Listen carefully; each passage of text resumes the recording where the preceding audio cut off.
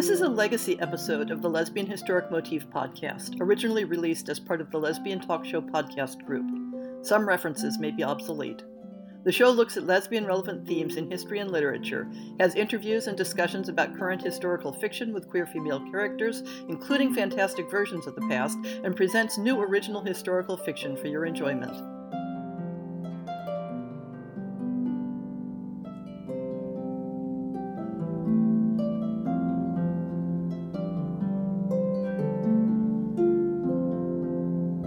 As part of this month's focus on the goddess of the hunt, whether as Greek Artemis or Roman Diana, I thought I'd do one of my thematic book lists.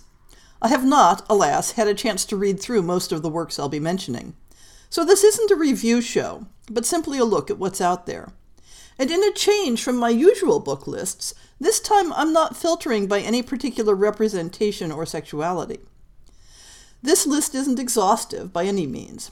Some works were suggested by readers on Twitter, some I found through Goodreads lists, and some I encountered through having their authors on my show. The works discussed here may have the goddess herself as a protagonist, or may focus on one or more of her followers. One of the features of the Artemis or Diana of myth is that she was attended by a community of women who, like her, had sworn off relations with men. The books that sparked the idea for this month's theme are in Rick Riordan's young adult Percy Jackson series.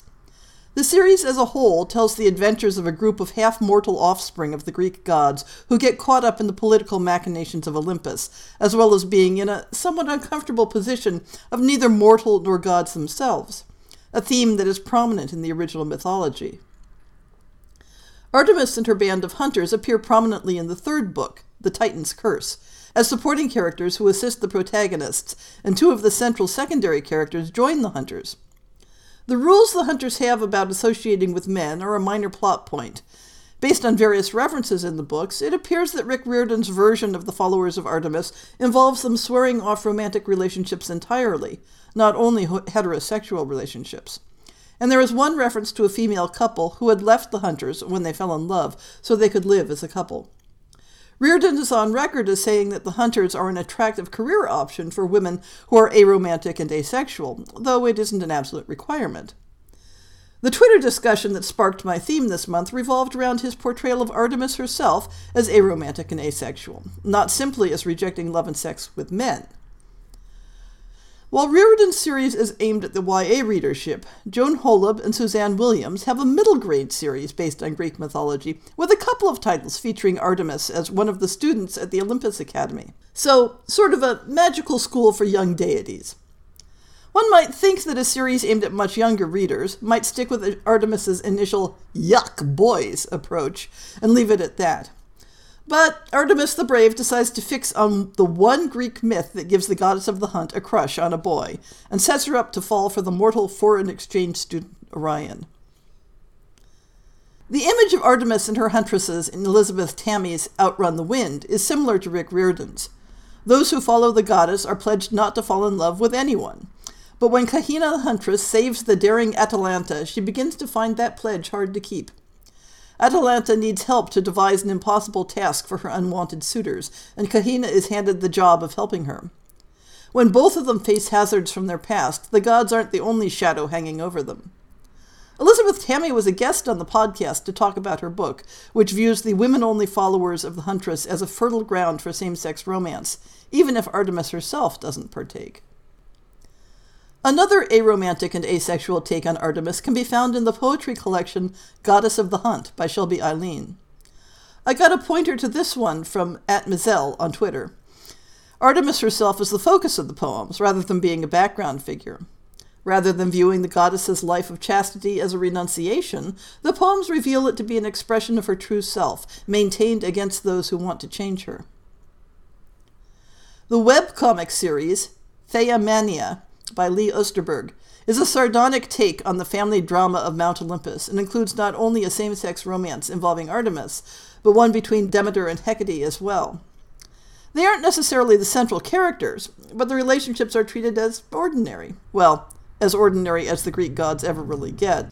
The art is fabulous and shows a deep familiarity with ancient Greek styles, as well as reflecting modern sensibilities. I got a pointer to this one on Twitter as well, from @SerenaJenk this time. Also turned up on Twitter is a very short story, Olympic Hearts, by Madeline Kelly, which pairs off Artemis with the goddess of love, Aphrodite herself. Aphrodite gets around, to be sure, but once or twice she's fallen for a woman. A quick and bite-sized romance. The huntresses of Artemis were sometimes conflated with the similarly man-shunning Amazons, and Kay Ayton's Arrow of Artemis trilogy blends these themes in a classical mythic setting.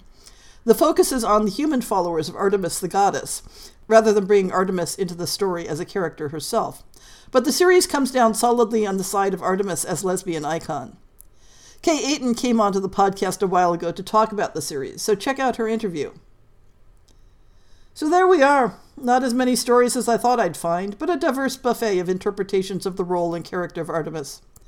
I didn't find any modern novels that interpreted her through the Roman version as Diana, though I mentioned several older works in last week's show that have characters either corresponding to or meaning to evoke the goddess by that name. And next week, I'll talk more about the mythic stories and historic reworkings of the goddess that speak to how her sexuality was interpreted across the ages. If you know of any other books that would fit this category, drop a comment at the website. The link, as always, is in the show notes.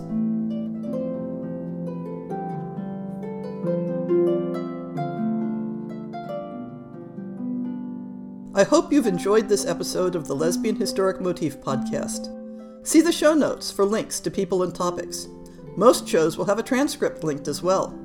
If you have a book announcement, a topic suggestion, or might like to appear on the show, please drop me an email.